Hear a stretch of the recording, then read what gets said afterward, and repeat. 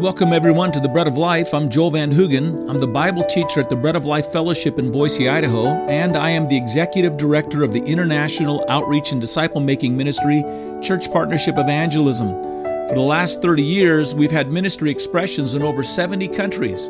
You can learn more about the effective manner in which we're raising up national evangelists and disciple makers and church planters by going to traincpe.org. I hope you will. Your prayers and your gifts are used by God to sustain our work.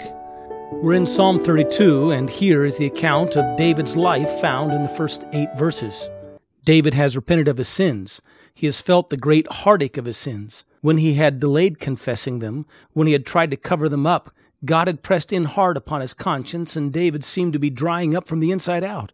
But David has stopped deceiving himself. He sees that his sins are real, and their problem is too heavy for him to deal with. He has confessed his sins openly to God. He has yielded his hard heart in defeat and surrender to God. He has cried out to God for forgiveness, and now the release and joy of that forgiveness has come sweeping over him. Now his guilt and sin are gone, and he discovers that the very God who is moving heavily to convict him moves mightily to forgive him. God has not only come to forgive him, but God has remained with him to secure him, to protect him, to surround him with songs of joy and comfort. And now God promises to guide him all the days of his life. And David's story can be your story as well.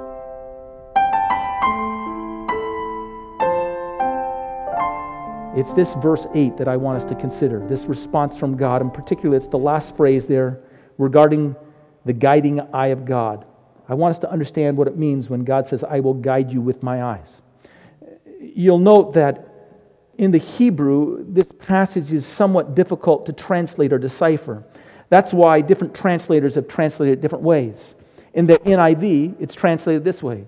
God is saying to David, I will counsel you and I will watch over you. In the NASB, the New American Standard Version, here's how they translate these words. I will counsel you with my eye upon you. In the King James translation, which I believe most carefully reflects the Hebrew, God simply says, I will guide you with my eye. So there's 2 possibilities for understanding this passage. I would tell you that they don't contradict one another. They're not in disagreement with one another. They complement one another. So we're going to accept both of these as being meaningful and reflecting something of what God wanted to reveal to us. And the first meaning is this, so you might write it down. We see here that God guides us by giving us counsel, and then He watches over our way to correct and direct and train us in that counsel. God gives us counsel, then He watches over our way to correct and direct and train us in that counsel. This is actually a good way to teach, isn't it? If you were to study pedagogy and what it takes to be a good teacher, my understanding is that a good teacher tells us how to do something, then they show us how to do something, and then they watch over us as we do it ourselves. And God here is doing the same thing, but He's not just practicing good pedagogy. He's not just being a good educator. God is being something more here. He's acting with a deep interest upon our lives. This is less a statement that God is a good teacher as that God is a good parent, and He's watching over us. It speaks to His deep and direct personal interest in each individual life, watching it and studying it and giving His directions to it. It's a word above everything else of revelation. The revelation of the personhood of God and His personal desire to have a personal relationship with us. I recall on one occasion that I was witnessing to one of my neighbors when I lived in Canada. I was sharing with him different elements of the gospel and trying to encourage him, and he was distraught. He had just learned that one of his brothers had been killed in a farming accident. He'd known it for a couple of months, and the bitterness of this event had been brewing within him. And finally, as I was speaking about God, he turned to me and said, "Who is God?" It was kind of an odd moment I was trying to share with him. I thought he was gathering what I was saying. I thought he was comprehending this idea and this concept of God that we were talking about. Finally turned to me and he said, "Who is God? You talk about Him as though He's a person. Is He a person?" Well, that lended to a much longer conversation with him. I had the same kind of conversation one time when I was in Bolivia. Usually when you go over to South America, one of the first questions we ask people is, do you believe in God? And the answer is yes. And then we ask them to describe us what they think God is like. And in And in South America, you never have a person say, no, do you believe in God? But on this one occasion, I experienced one of those rare moments when a person said, no, I don't believe in God. I don't believe that God exists. I was stunned. You don't believe in God? No. I didn't know what to say, so I said, oh, but there is a God. That is not much of an argument, you know. Oh, but there is a God.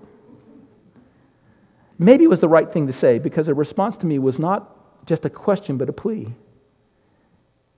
If there is a God, she said in tears, please tell me, who is God?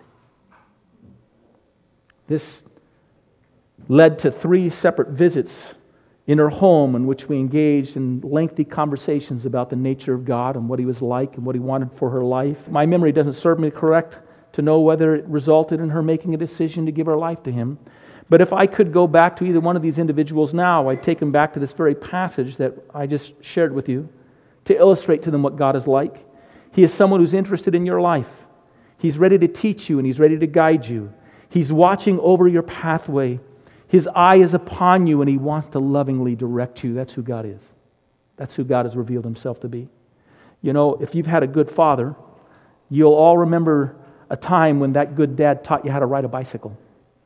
You know, when he got you on the bike and he gave you all the instructions and you practiced and you tried, but then eventually, after you stumbled and fell, and as you were wobbling, he caught you again, and as you wobbled, he caught you again, and eventually you got to the point where you were able to ride around the street. Do you remember it? Not only was there triumph in riding around the street, but it was triumphant in riding in circles around your dad as he watched you riding around the street. This week, I went to a girls' basketball game at the high school, and I immediately reminded me as I went in there. I sat on the other side of the stadium, and the parents were all on the other side of the stadium, sitting, watching their girls playing basketball, and it reminded me, I had the same experience. I know it. My son played basketball at high school level. My daughter did as well. It usually went like this. On the way to the game, I gave them all my instruction. I gave them all my coaching of what they ought to do and how they ought to play so that they get their maximum performance. And then when the game began, I tried to watch the game. But really what I did, I know there were 9 other kids out there on the floor, but what I did was I watched my girl playing the game. Everything else was a little bit of a haze around it. And then periodically I tried to catch her with my eyes, because it's, you have to be careful.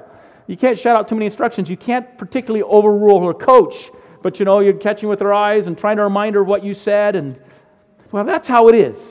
You instruct your child in something. Parents, you've gone to the soccer game where you've coached them up before they went out to play the soccer game or whatever it is. You've given them their instruction. And then after you've given the instruction and told them what to do, you watch them and you study them. And it doesn't matter what other kind of activity is going around, your eye is fixed upon them to watch them as they go. And that's the language here. That's the idea.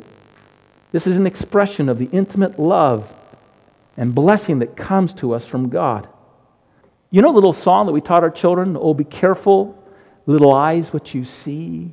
For the Father up above is looking down in love. Oh, be careful with little eyes, what you see. Or be careful, little ears, what you hear. Or be careful, little lips, what you say.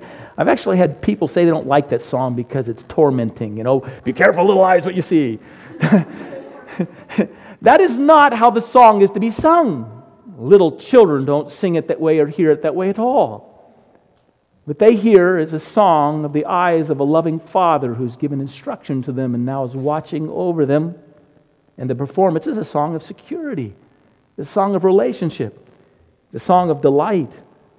It's a song of instruction that's sung to those who are surrounded by the songs of God's own deliverance over their lives. This is what's happening here. Deuteronomy chapter 32:10 speaks of this intimate relationship of God watching over the people of Israel. There, we read this. Moses said, He found him, speaking of the nation of Israel, in a desert land and in a wasteland, howling wilderness. He encircled him. He instructed him. He kept him as the apple of his eye. God gathered around him to protect him. It fits the passage perfectly. Gathered around to protect him, gave him instruction in this relationship they had, and then as he went out, he kept him as the apple of his eye. He studied him and watched him. And Job speaks of this kind of relationship as well. In Job 29, verses 2 through 4, Job says, How I long for the months gone by, for the days when God watched over me, when his lamp shone upon my head, and by his light I walked through the darkness. Oh, for the days when I was in my prime, when God's intimate friendship blessed my house. Well, Job is going to learn that God's eye is on him at this very moment. He's suffering and he doesn't know it, and God will remind him later, Job, I've been here and I've been watching over you, but this is what Job knows and what Job longs for, the realization of this reality. What does it mean? It means God instructs us. He tells us what we're to do. He watches over us to see how we're doing. He's interested in us. What does it mean for us? Well, it means we have to listen. We have to learn. We have to incorporate and act upon these things and then be comforted that He's watching over us to catch us when we falter, to straighten us up as we go along our way so that we do not go astray. That's what we have to remind ourselves of. God guides us by giving us counsel, and then He watches over our way to correct and direct and train us. That's the first way that you can take this. Here's the second way. Also, it says, He guides us as well with the language of His eyes. God says, I will guide you with my eyes. That's the most careful, faithful way in which is stated within the Hebrew. People have thought, well, He had to have meant that He guides them by giving them instruction and then He watches them, and possibly true, and I think it is, but no, here He simply says, I will guide you with my eyes. I think that's the primary meaning here. Have you ever found yourself in a situation where you need to deliver a message to someone and you can't say anything to them, and all you can do is give them a look? This is what you do with your children when you're having a meal at a guest house and they're misbehaving at the table, and you try to guide them with a light. I had the look given to me lots of times, not just from my parents, from my siblings. Usually I would say to them, to the weird looks they were giving me, What are you trying to say to me? In which case, they didn't just guide me with their eyes, but with a foot under the table, you know. I started getting kicked. Why are you kicking me in the shins? You know, it just went from there. But you know the circumstance. When you're trying to give instruction and you can't necessarily say something, but you can guide with your eyes. My mother was an expert at this. You know, she would be in the room with my sister in her arms, rocking her to sleep. You would come into the room playing cowboys and Indians. She couldn't interrupt the song she was singing, so you would be captured by a look. She would try to guide you with it. Actually, my mother didn't just guide me with her eyes. She would change her song. It would be, get out of this room, Joel, or I'm going to spank your bottom. If you don't put that down now. But it started with a look of the eyes. You know, I've got to clear out. Have you ever noticed how little children, they know your instruction when they're infants and toddlers, and how they test you by doing something they shouldn't do in your presence, and they look you in the eyes? And they look to see if your eyes will change. By the way, you ever seen when little kids finally are able to draw pictures of their family members or parents, that there's this big head with these huge eyes, right? They're looking at the eyes. They're studying your eyes. They're looking to see if maybe they're going to let me get away with this. Wait, hold it. I think they mean business. Wait. God says, little child, I'm going to guide you with my eyes. So we are the apple of God's eye. We're in the center of His view, and we find ourselves when we look His way. Thanks for listening in today to the Bread of Life, a ministry of Church Partnership Evangelism and the Bread of Life Fellowship in Boise, Idaho. To learn more about our work in your community or around the world, go to breadoflifeboise.org. Until the next time, God bless you.